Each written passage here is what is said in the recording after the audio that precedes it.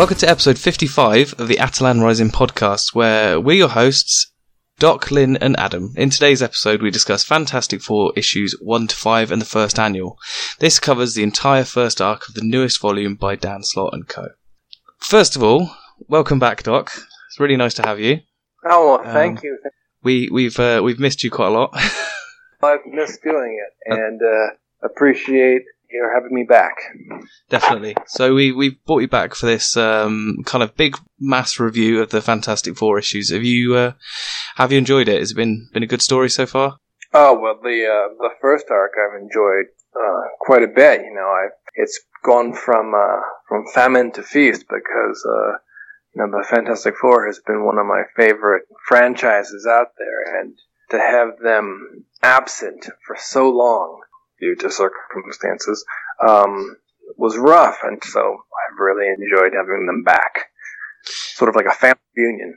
Yeah, definitely. What about you, Lynn? Have you enjoyed it as well?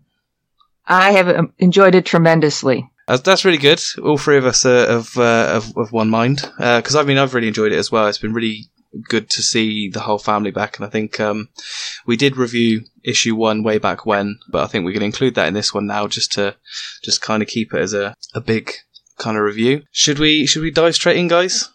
I'll see why not. Okay. All right. So, do you want to take the mic, Lynn? Okay. Fantastic Four number 1.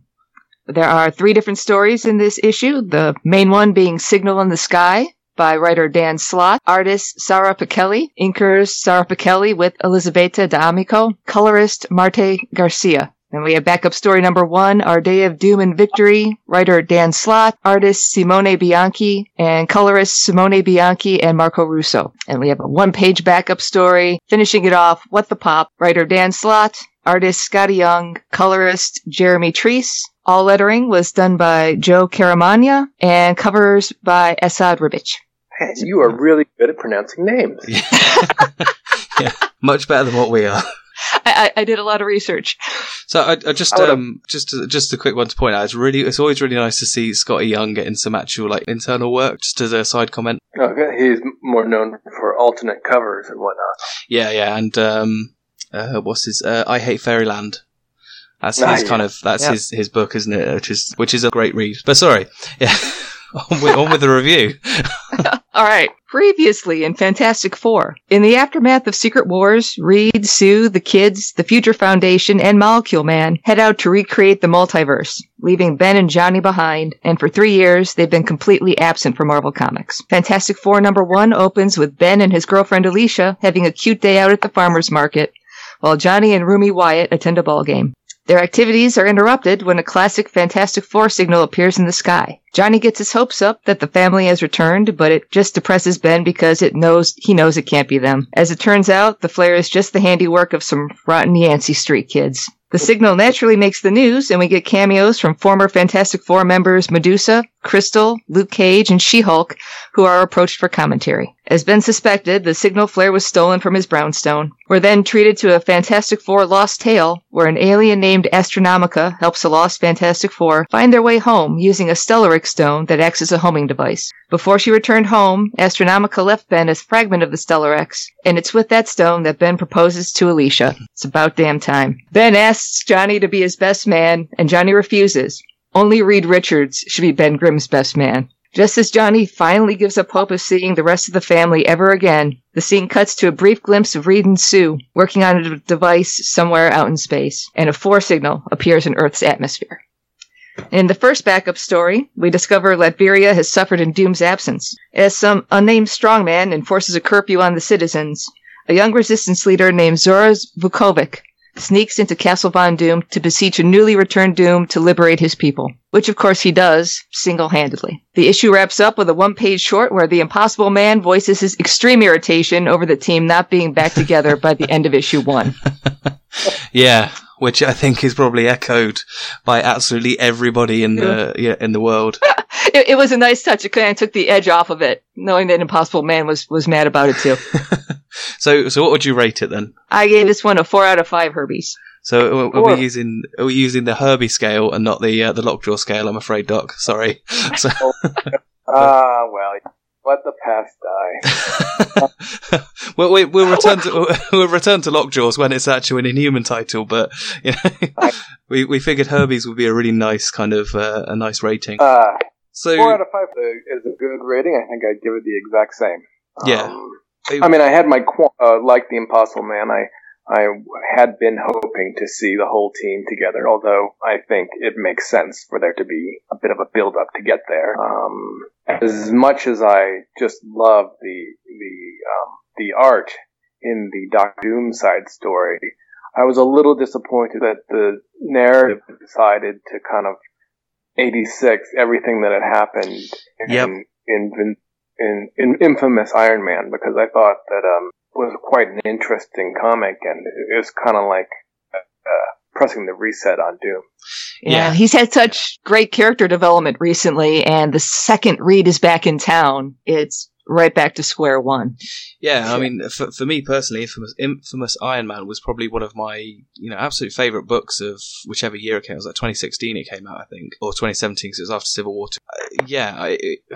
It kind of sucks that they are obviously doing that kind of factory reset on him. But I think you've said it many times before, Doc, that it's kind of, you've got to put the toys back on the shelf as you found them. But it does feel a bit kind of difficult because he did turn out to be quite a nice hero. Well, not to correct you, but I said that writers tend to put the toys back on the shelf. Not that I like that they do that. I actually would prefer, continue on and not return to the status quo because it feels so redundant. Yeah, and there's certain things you do want to kind of see, you see kept in comic book history almost. This one being one of them for me that actually I really want to see kept. But in terms of the main story, I thought that the little sort of lost tale of the Fantastic Four, where they were off in the multiverse and it required Johnny singing to get them home and what. Yeah. It very much felt like a classic FF story. Like it could have been ripped out of John Byrne's run or Chris Claremont's run. It had all those elements to it with little Franklin, being his old self and the whole family kind of friend, nicely snickering at each other and whatnot. And it kind of reminded you of what we had been missing.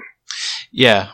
I think one of the things I wanted to touch on and is how the Marvel 2-in-1 kind of tied into it almost, because it shows Johnny kind of at his worst. At least the first sort of 5 issues did, and I thought that was a really nice tie-in because they kind of kept that aspect of him. Yeah, he and Ben were at different stages of grief. Yeah, over the parent loss of their family, and I think Ben had really kind of come to terms with it and was ready to start a next chapter of his life, which he did by finally proposing to Alicia, who is got to have the patience of a saint. No sliding timeline can fix that. Whereas Johnny was still struggling with denial and refusing to accept that it really was over. And it turned out that he was right. They were still out there. Yeah. Yep. I don't think there's any more I can say on Marvel 2-1 because that is such a good series by Chip Zdarsky.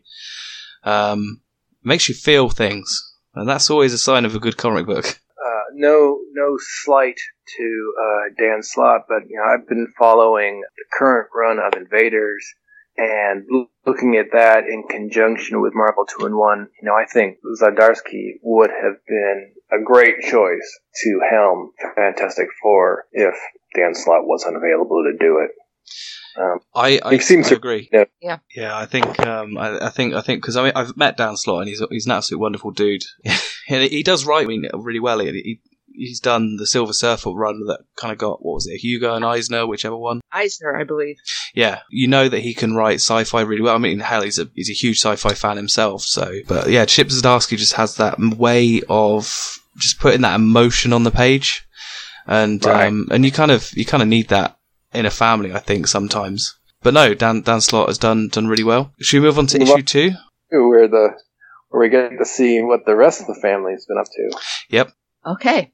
Fantastic Four number 2, Where We Make Our Stand. Writer Dan Slott, artist Sara Pichelli, inker Sara Pichelli with Elisabetta D'Amico, colorist Marte Garcia, with lettering by Joe Caramagna, and cover by Esad Ribic. In issue number 2, we finally catch up with our missing Fantastic Four members. We join them as they're helping a very Na'vi-looking Prince Arboro install a Termitroid repeller to protect his people's forest.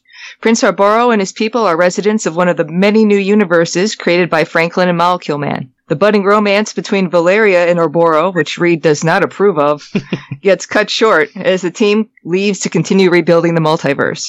Cue the new universe creation montage. But then something happens. Franklin is suddenly unable to anchor a new universe to reality. It turns out that Franklin has a finite amount of cosmic power, and every time he uses it, his reserves are depleted. This revelation is just the opening that the Griever at the end of all things was waiting for. Griever is a new cosmic entity who's the embodiment of entropy, and she's none too pleased with what the Fantastic Four have been up to. What they've been doing is outside the natural order, and she's not having it. She arrives on the scene with her minions and immediately murders Molecule Man. Finding themselves outmatched, the Fantastic Four make a run for it, as she starts systematically tearing apart every universe they've created. Reed selects a universe to make their stand and save as many universes as possible, but he's thwarted by Valeria, who lands them early in Arboro's universe. Griever catches up with them and is confronted by Franklin, who's easily knocked out. When he comes to, the entire team has been defeated. As Griever gloats, Reed informs her that all she managed to do was defeat a bunch of kids, and the real Fantastic Four would have been able to defeat her. In a typical villain move, Griever calls his bluff and allows him to use her transmaterializer to summon this Fantastic Four. And with that, the Force signal appears in the skies of Earth, and Reed materializes not just Ben and Johnny, but every former Fantastic Four member, plus Iceman.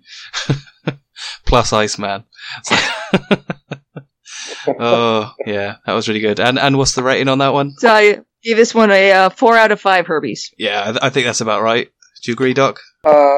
Yes, sure. Yeah. 3.5 out of 5. Okay. Herbies. Okay. So if I go 4.5, we average out at 4 out of 5, so we can do that. So, I subtract 1/2 a Herbie because I felt as though Bentley 23 didn't get enough dialogue. Okay. That is true. My favorite member of the Future Foundation. Well, actually, my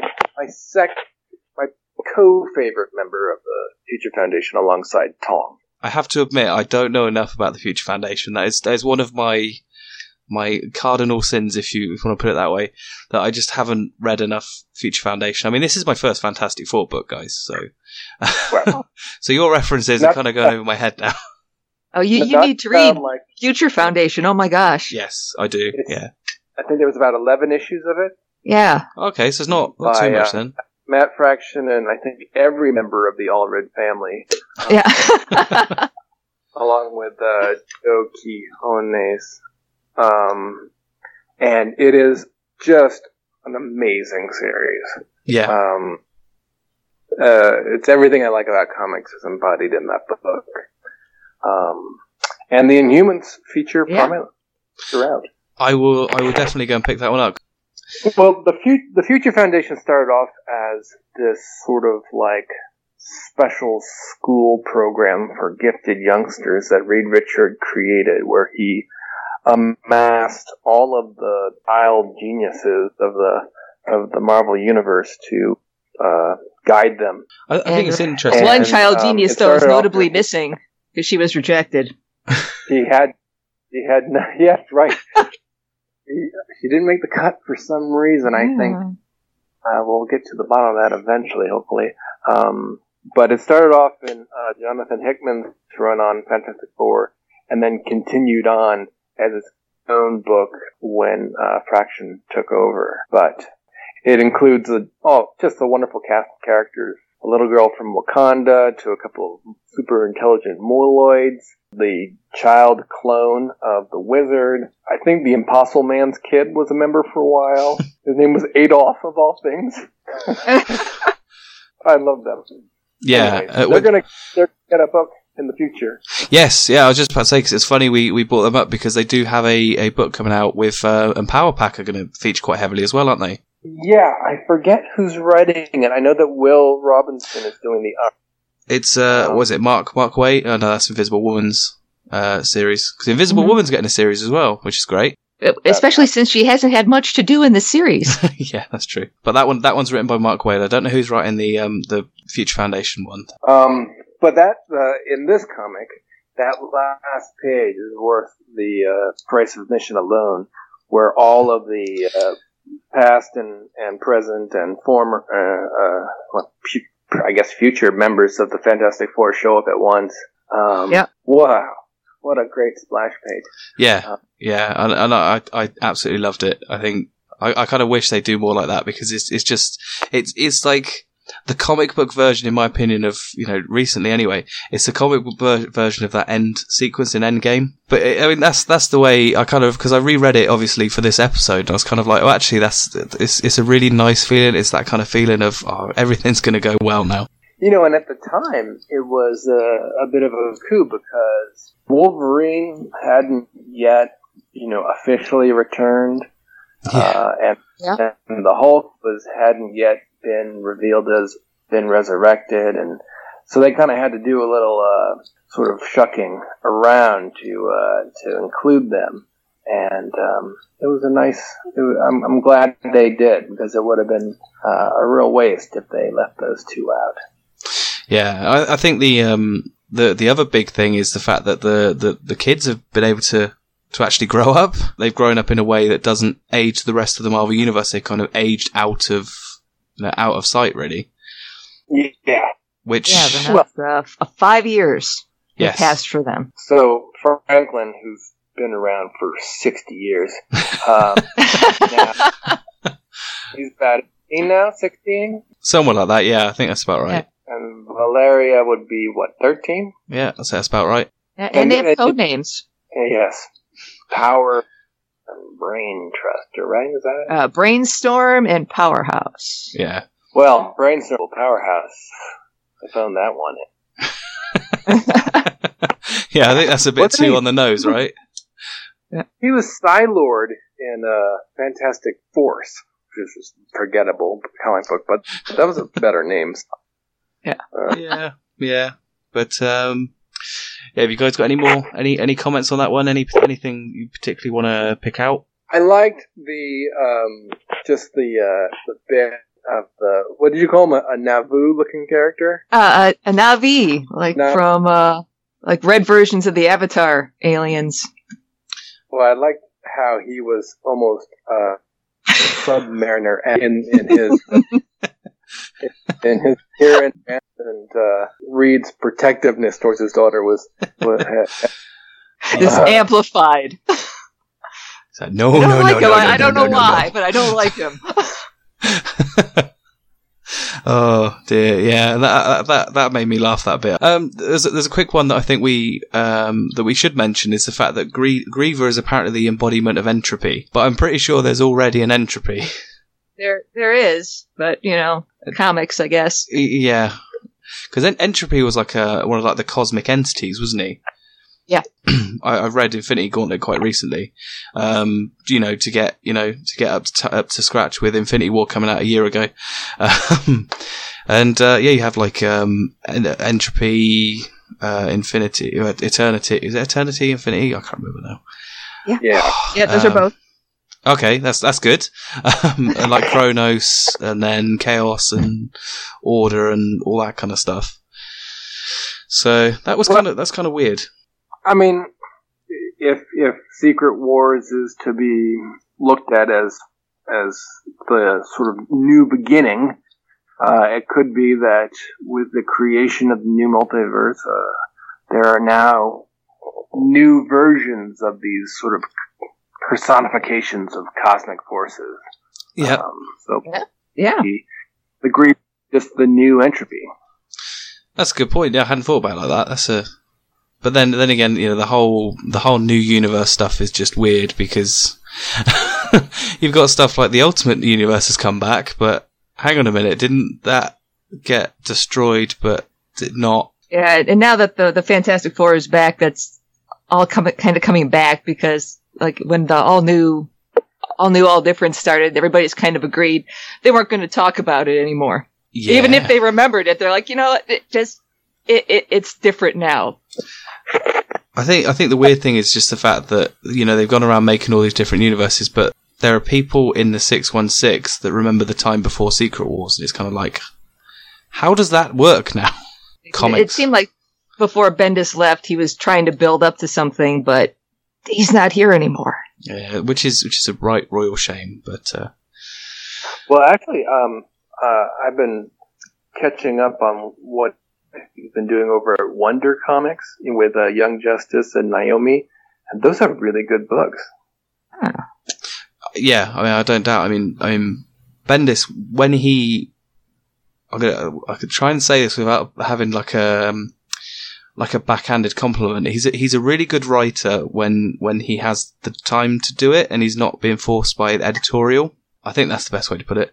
So, because I think both Bendis and Dan Slott share it. Like when they're on, they're dynamite. Yeah. But sometimes break out. Yeah, look at for Bendis in particular, Civil War is a really good, or Civil War 2 rather, is a really good example of that because he had a really good start, really good end, kind of a slow middle, but I think that's more editorial than it would be him. Let's move on to the next issue of Fantastic Four because it's great. The big down. Yeah. Okay, Fantastic Four number 3, Family Reunion. Writer Dan Slott, artist Sara Pichelli and Nico Leon, colorist Marte Garcia, lettering by Joe Caramagna, and cover by Esad Ribic. Now it's time for the big fight between Griever and some very surprised to be there Fantastic Four members. Reed realizes he's met Griever in some capacity before. There's a flashback to Reed during Hickman's Solve Everything storyline, with Griever whispering in his ear, "You lose," as he's locked away in his lab, trying to solve everything. Reed realizes that if the Griever felt the need to intervene, that meant he was close to a solution. This revelation gives him enough hope to come up with a plan to defeat her. And the plan? Destroy the teleportation device. Nobody's really keen on this, but they trust Reed enough to go along with it. The kids and their uncles are reunited just in time for the epic battle to begin. Despite her awesome powers, the Griever is having a bit of trouble destroying these puny humans. Fighting such little things is outside her area of expertise. After a failed pep talk by Spider-Man, Ben and Franklin take on Griever together, leaving her minions to the rest of the extended Fantastic Four. With some help from the Hulk, Griever's ship is destroyed, and she's left with one functioning teleporter. Reed has realized that the Griever can only destroy, not create. If she ever wants to go home, she needs to use that one teleporter and leave now. The battle is called off, and Griever retreats. As Valeria and the rest of the geniuses set to work fixing one of the broken teleporters, Ben tells everyone about his engagement, and they get ready to head home. Give this one a 4 out of 5 Herbies. Yep, I think it's well worth that just for the Spider-Man advice alone. It's just that was just like the dumbest bit I think I've ever seen. It's like Spider-Man going, yeah, with great power comes great responsibility, and I'm just like, you're putting all that on like a 13-year-old boy. It's like that's yeah. But Ben's reaction was classic though. Just nope. Yeah. Pick him up by the scruff and toss him aside. Yeah, it's just like, come on, man. He doesn't need that. He's just a kid. Come on. I guess it's just the fact that he wants to give him the same advice he got and have that kind of moment. But yeah, that was that's fun. That was fun. But I gave it a 3 out of 5 Herbies. I think they squeezed 2 issues worth of story into one, and bit of Deus Ex Machina saving the day is never fun, but the dialogue is all good, and super powerful villains can make for writers can write themselves into corners with that kind of stuff. I mean, the fact that that the Griever took out the Molecule Man without breaking a sweat, she ostensibly should have been able to do the same to everyone there. Yeah. You're absolutely right there, and I think it's kind of like you said. You get a Deus Ex Machina moment, and it's kind of okay. Yeah. Lots of fun. Yeah, loads of fun. I do think you're right. It could have been dragged out across 2 issues because we have a lot of people who showed up that some of whom I have forgotten about, who didn't even get one line of dialogue. Yeah, who remembers that Ghost Rider was a Fantastic Four member? I mean, I do. And we had Sheet Thing and Ms. Thing and Frankie Ray. And then Iceman. And Iceman. Yeah. For that one time, apparently, that's like yet to be told. And it's kind of like, what? Well, when are you going to tell this? Please, come on. And I also think it's smart to kind of put a cap on Franklin's powers so that he doesn't end up being like someone who can just solve any problem instantly and create a situation where there's no peril in any story. Yeah, I mean, because I have a friend of mine who actually he really likes the character of Franklin Richards. He really likes the idea of his power set, but it's like, I don't think he's been reading comic books at the moment to realise that actually he's basically been nerfed now. So I might have to let him borrow that comic book. Yeah, but after his comment in issue number 2 where he tells Orboro, I'm basically your god. Maybe he needed to be nerfed a little bit. Probably, yeah. I think that is a bit sort of, that's kind of the arrogance of when you're a teenager. It's like, yeah, I'm that good. I'm that good. Apparently, so Hickman's run got mentioned in this issue. Another series I clearly need to read because apparently it's really good. It's thick. He really goes for the mind-bending stuff, but it's a lot of fun. Yeah, I mean, talking about Hickman, I mean, I've been rereading his Avengers run because that's kind of like my introduction to comics almost, because it was like the first big book that I got. I was rereading it recently. Now, Hickman's one of those people that kind of, he writes things, but if you really want to delve down deeper, you've got to do a little bit of Googling, a little bit of kind of thinking about stuff. Yeah, because in Avengers there was Ex Nihilo and Abyss. Now, I didn't know what the actual meaning of Abyss was. And I also, I googled Ex Nihilo, and Abyss means kind of out of nothing, and then Ex Nihilo is basically creation, or like it's something like that anyway. So both together becomes creation out of nothing. I thought that was really clever, to be honest. Bust out your dictionary when reading his stuff, and but you learned something. Yeah, exactly. Yeah. I was like, that is so clever. But I also picked up his East of West book. He's so nebulous, and the X-Men are so nebulous. I can't imagine what's going to happen when he tackles them. It's going to be so good, right? Well, it's going to be, it's going to be nebulous. Yeah. Yeah, I mean, I'm really looking forward to that, because that comes out, just 2 months' time? The sooner the better, because I'm a huge X-Men fan, and I have been absolutely devastatingly disappointed with the direction of the books of late. Yeah, I think Age of X-Man has been kind of, how do I put this? It's been okay. I think the real gems are in the actual Age of X-Men series books, like Extremists, Apocalypse and the Extracts. I'm not even following any of that. I so enjoyed Matthew Rosenberg's run on Secret Warriors and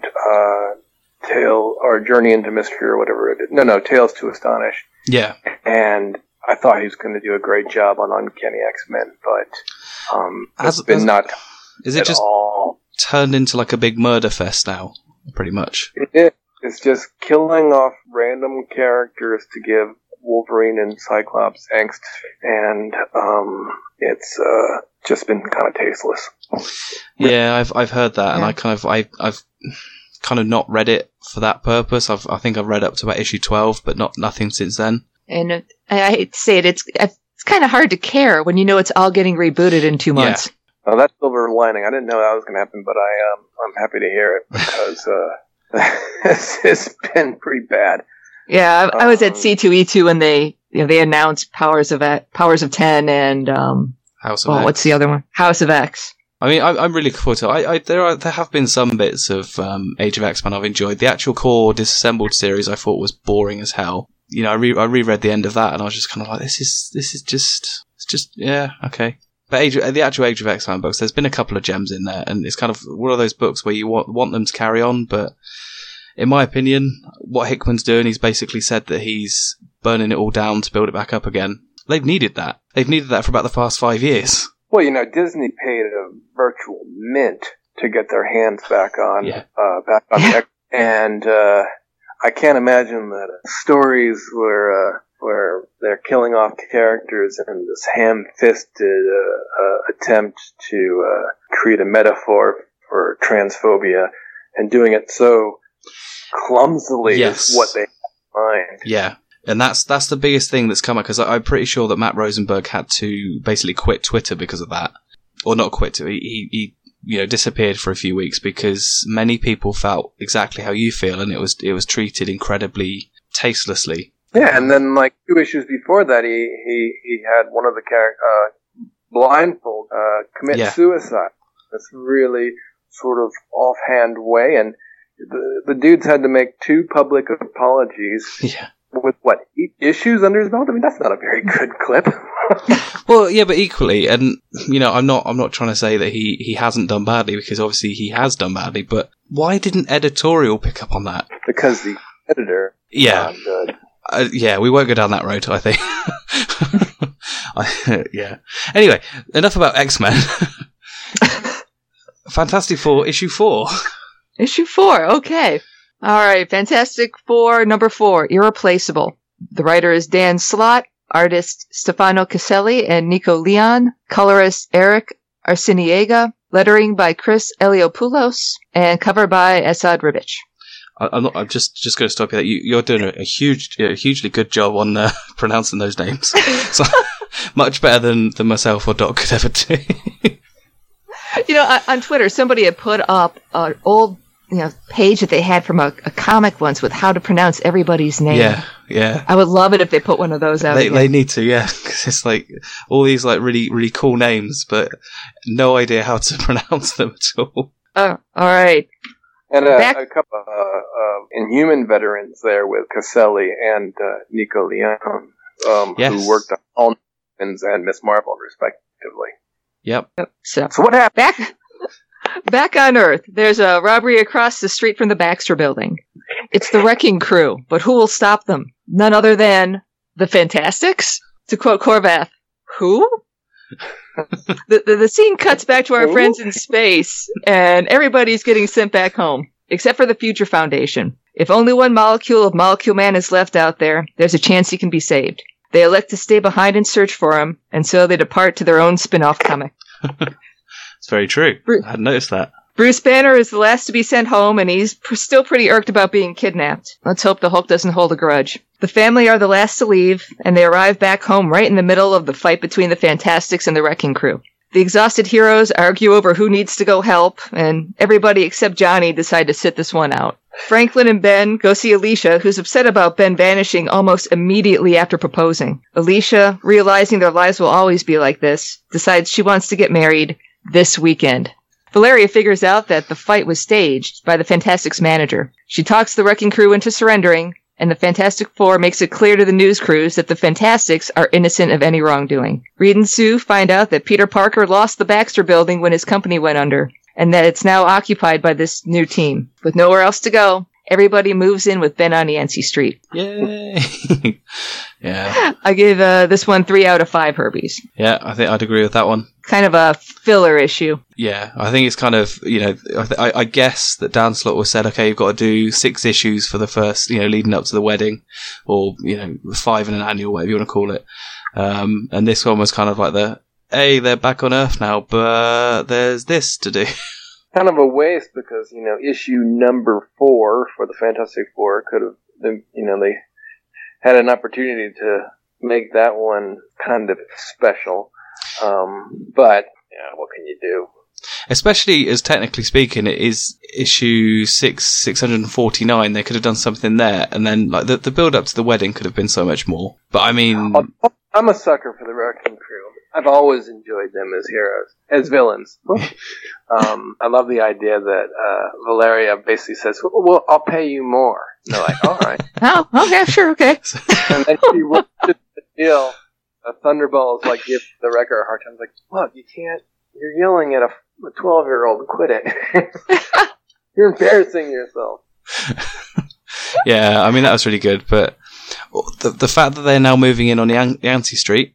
When are they going to meet their new neighbour? Moon Girl. Yeah, Little Moon Girl. So that would be. I mean, we've already seen the Fantastic Four in Moon Girl, where Devil Dinosaur and Moon Girl become part of the Fantastic Four. That was great. But, everyone's been waiting for Valeria and Reed to meet her. Yeah. That's what we want to see. Yeah, I kind of just want to see like Reed Richards like do something with her lab, so she has like a much bigger space, and Devil Dinosaur's not like squashed in somewhere. It's interesting. I don't know if I'm remembering this right, but I think Dan Slott did a run on Avengers Initiative, and that the characters who make up the Fantastics are characters he created for that series.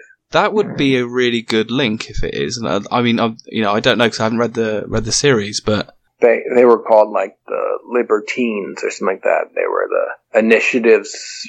I want to say maybe for Pennsylvania.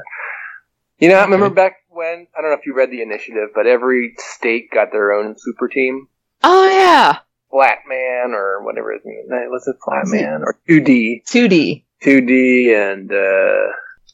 I think Flatman's just as good a name, to be honest. Flatman's a member of the West of the Midwest Avengers. What was they called? That sounds. Okay, I've been Googling. It is the Libertines. Okay, that's good. 2D. There he is. Wow. That's really good. I really like that, where kind of like different people interlink their different books and stuff. He's also done that in Iron Man, where he's brought back Gauntlet, who was from the Initiative, and has made him sort of the enforcer for Sunset Bane's little operation. Okay, yeah, I'm going to have to go and pick up this book now. There's a quick comment I was going to make. Reed's speech about not playing dumb, which is a really good parenting, I thought. Oh yeah, remind me of that. When he gives Valeria, she's kind of playing dumb for Arboro. Yeah, Arboro, is that his name? Yeah. Where he asked her what she's up to, and she's like, "Oh, it's just science stuff. It's not important."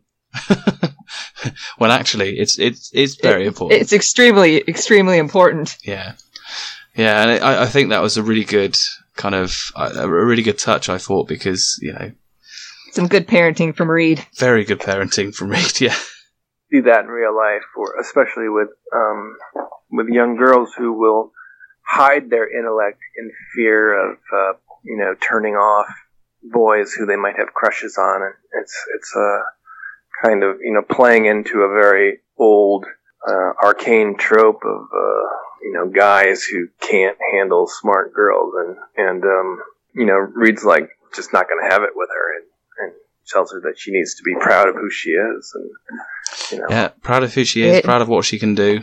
And if the boy doesn't like that you're smart, that's not the right boy. Exactly. Yeah. As possibly one of the smartest girls on the planet, she's going to run into that problem regardless, so she better get used to it. Yep. I think that's a good tip for anyone, though. Find somebody who appreciates you for exactly who you are, not for the ideal version of you, which is very profound.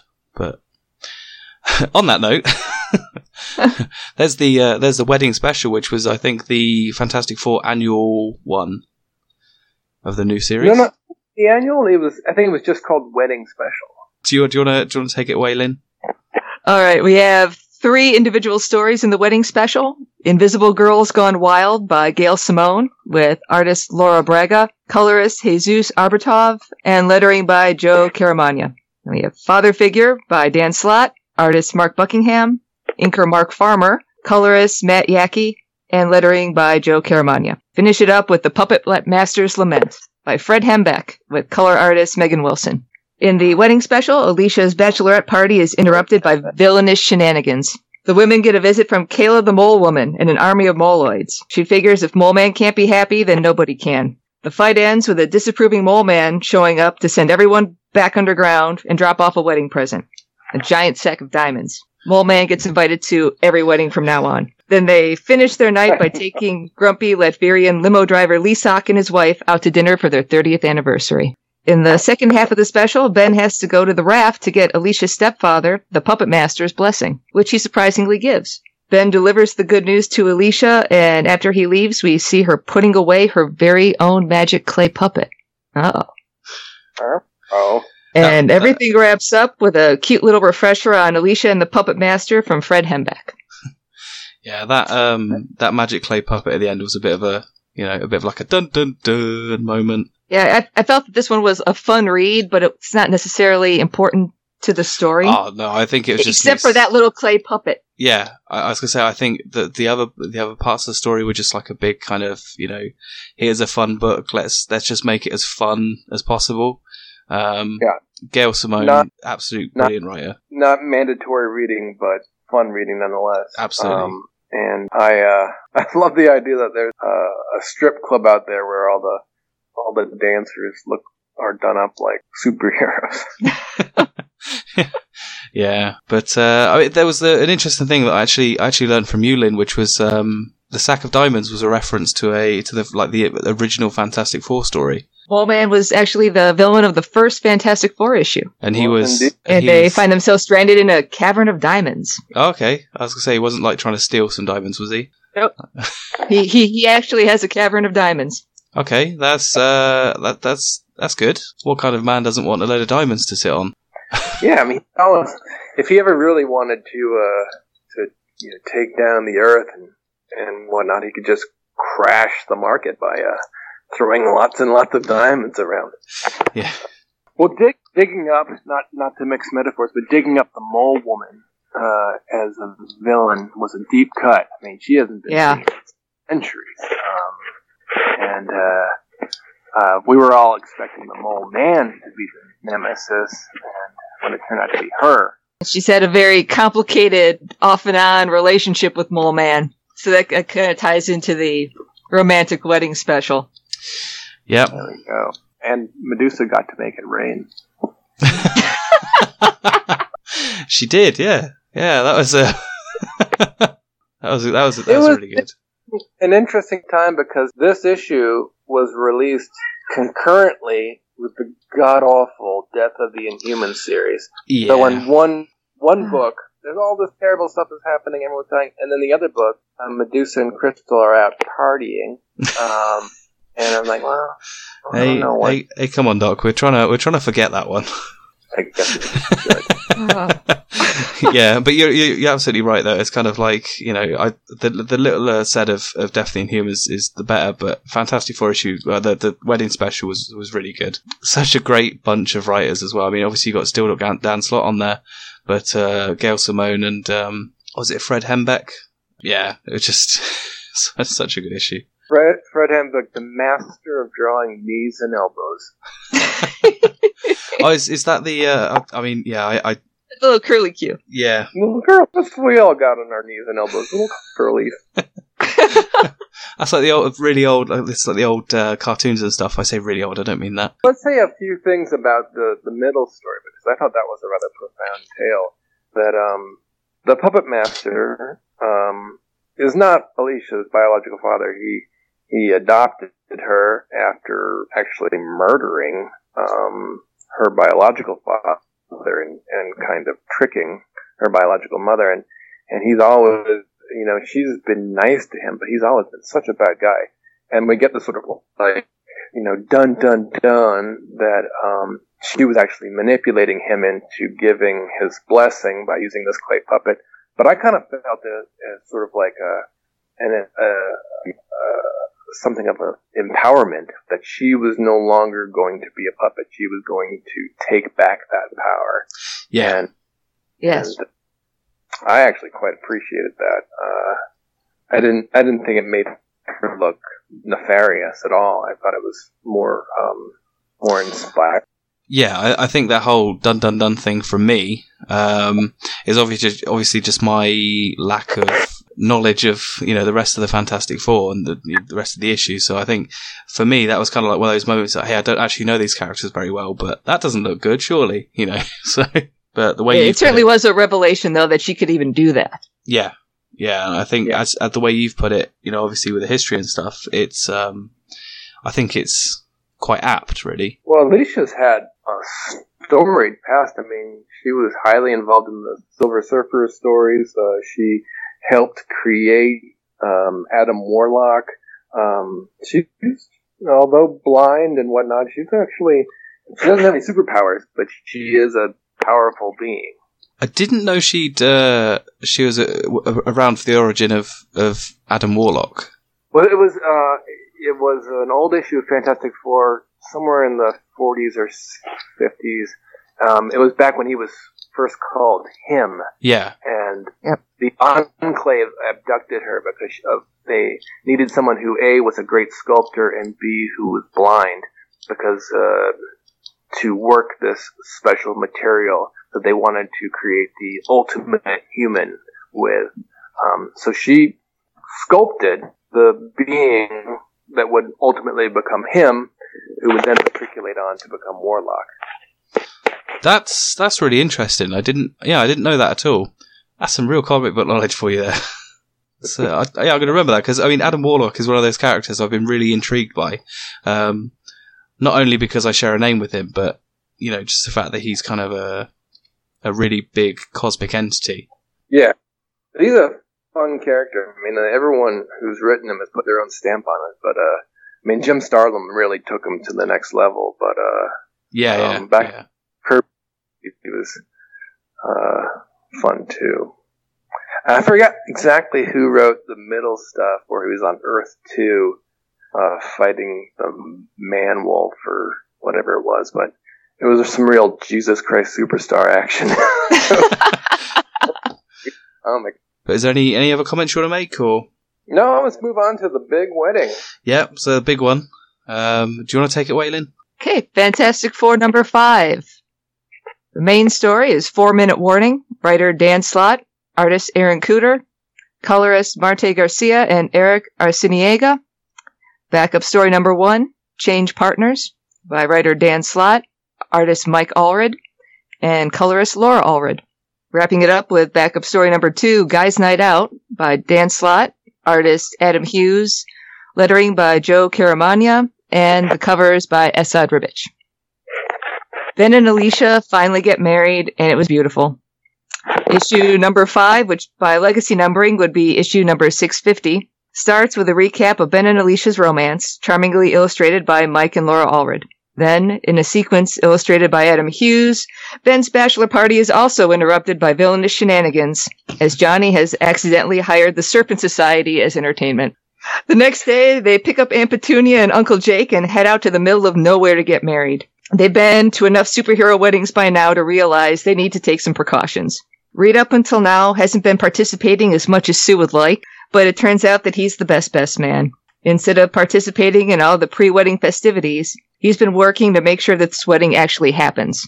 Of course, the wedding is interrupted by an announcement from Dr. Doom that Galactus has arrived on Earth, but not to worry, he's got this.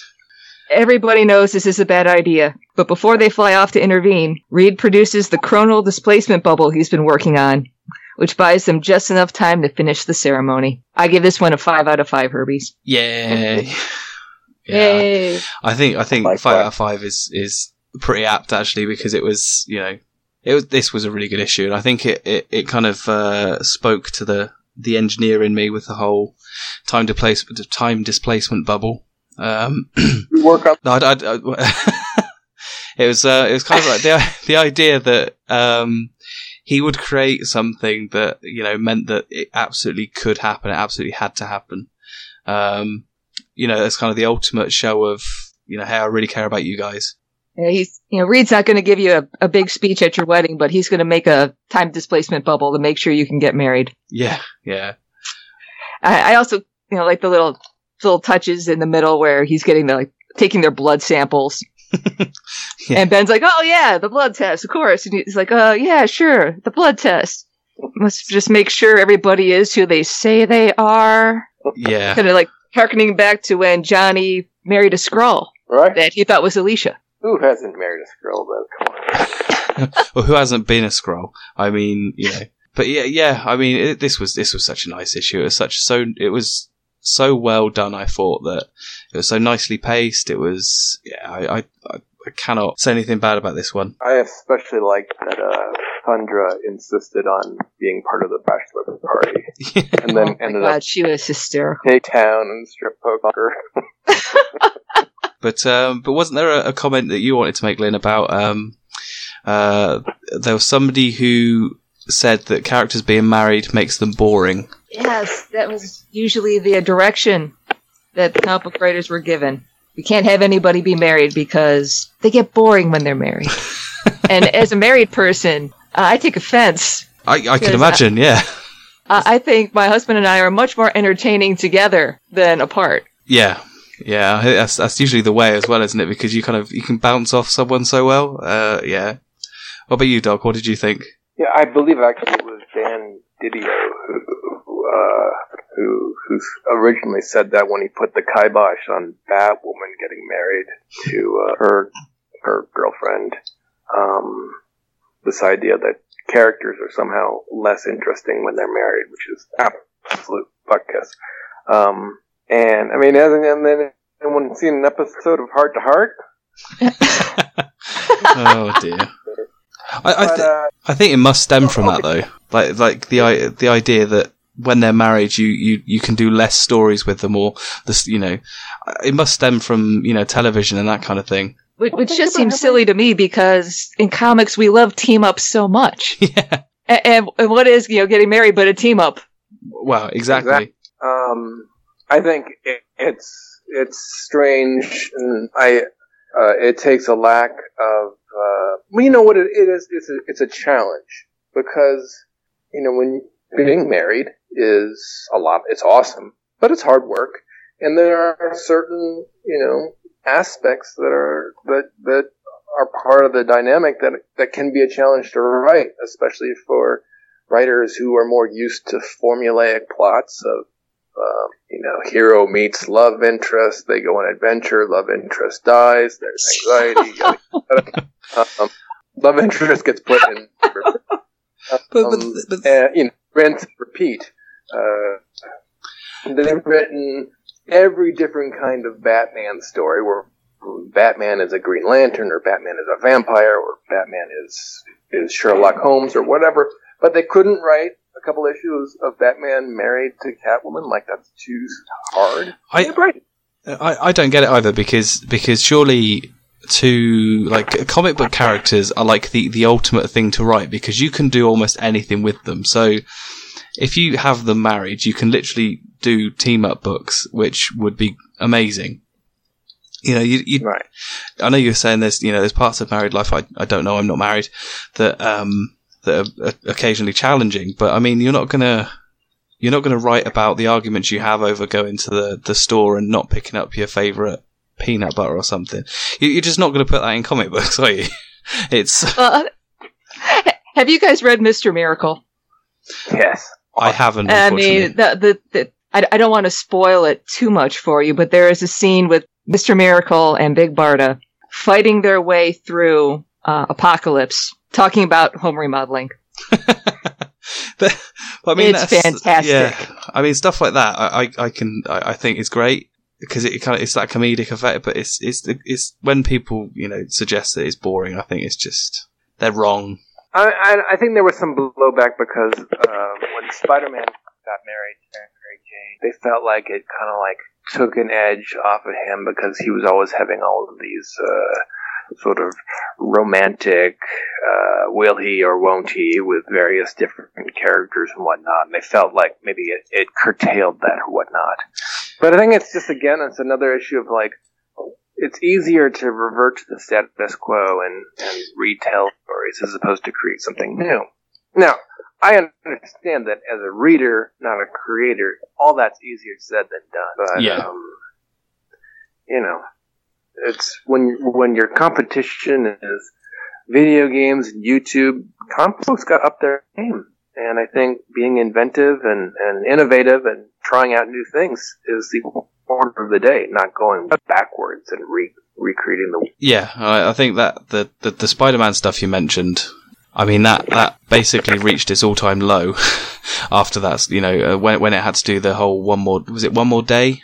One more day, yeah. Yeah, which many Spider-Man fans don't seem to want to talk about. I can't see why. Well, it's kind of apropos. I mean, Dan Slott inherited that mess, and he did his best to sort of fix the disaster of it, and there's a lot of readers out there who either love him or hate him. Yeah, because of it. And I know quite a few people whose opinions I normally respect who said they weren't going to check out Fantastic Four because of their dislike for Dan Slott. I'm like, oh, come on, really? But yeah, that's a bit of a bad attitude to have. I mean, I mind you, I guess a lot of people have their favorite, or their favorite creators and stuff. I follow a few. I follow Saladin Ahmed on pretty much anything he does. But yeah, there's no reason to, just because you had a disappointing comic book. I mean, Death of the Inhumans is a good example for me. I really did not like Death of the Inhumans, but I'm still picking up Guardians of the Galaxy. I still picked up, Cosmic Ghost Rider. I still pick up whatever else he's writing because I think he's a good writer in general. So, well, it's like being a home run hitter. Yeah. You can either hit a home run or you strike out. Tom King, who did Mr. Miracle, is another good example. I mean, Mr. Miracle is probably one of the best comic books of the last 10 years. But Heroes in Crisis is also one of the worst comic books of the last 10 years. So, and he wrote both.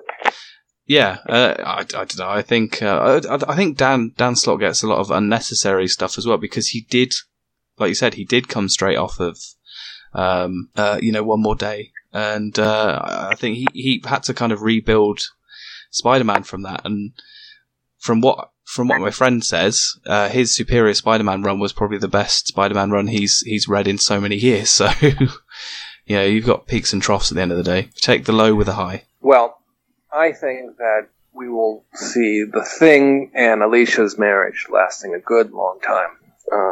And this is not one I see them retconning away or throwing a scroll into the mix or any of that stuff. Especially not. Not after how many years of build up to this? I think it was Alicia first appeared around, I think, maybe issue 11 or so. So that would be in sometime in the 60s. So yes, they've been circling marriage for a better part of almost a century now. Is it? Well, I mean, less than that. Yeah. Less than that. Well, I mean, if you want to round up to the nearest 50, then definitely nearly a century. Sorry, I'm being a pedant there. Long ass time. Yeah, say that. Yeah. I mean, Fantastic Four first came out in what, 63? That sounds about right. Yeah, I mean, my mum wasn't even born at that point, so Yeah, let's. But this whole run, sure. I think once you read it as a whole thing, it's a really, really good set of books. I mean, if you're a trade reader, definitely pick this one up because I think the first trade collects 1, 2, 3, 4, 5, and the wedding special, so it's definitely worthwhile. I agree. My only disappointment was that Sarah Pichelli kind of dropped off or halfway through. Aaron Kuder's art is great enough. It's not my particular cup of tea. And I would have preferred her to. I mean, I would have been okay with waiting an extra week or two if it could have meant her drawing the book. Yeah. Yeah, it is a shame because like you said, she's an excellent artist. So, and actually, also I like books that garner a sense of synergy between the writer and artist. When Pichelli and Bendis created Miles Morales, it was really the two of them together that made that book bigger than the sum of its parts. Yeah. And it seems nowadays that that's not a priority with comics. These artists just seem to come and go. Yeah, and that's a big shame. And you don't get that as much anymore. It just seems to be like the writer writes his bit and then sends it off to the artist, or at least there is some conversation. I think a good example of recent times is the Black Bolt book. in actuality, because they worked, Christian Ward and Saladin Ahmed, they worked so well together, to and fro on how to do things. I think Christian Ward is an excellent person for an example of that as well. They complemented each other well in terms of the writing and story. And I'm not saying that Aaron Kuder didn't do that. He's just, it just felt like someone else had come in and to finish the story. Yeah, and that's, as bad as that is what it was, really. I think even the colorists and did the colorist change as well, I believe? Yes, there have been several colorists. Oh, okay. So the colorists have changed quite often. But it's a shame. I mean, like you said, Aaron Kuder is a great artist in his own right, but yeah, there wasn't that synergy between them. I think you've got to build that up, though. I don't think that necessarily comes straight away. Still, it is terrific to have the FF back. It is, yeah, and this is just the first 5 issues. We are actually now up to issue 9, I believe, which came out last week, from what I recall. Yes. So that I urge everyone to pick this one up. It's a real kind of it harks back to all the different eras of Fantastic Four, including the Inhuman years as well. On that note, I think we've reached the end. So if anybody wants to send us a message, feel free to send us a message on Twitter to @AtalanRising1. Follow us, tweet us, message us, whatever. And our email address is theshow@atalanrising.com. It's been really great to have Doc back. So I thank you very much for coming back for this episode. Anytime, as they say. And thanks to Lynn for joining us as well. No problem. And we'll catch everybody in next episode. Bye. Bye.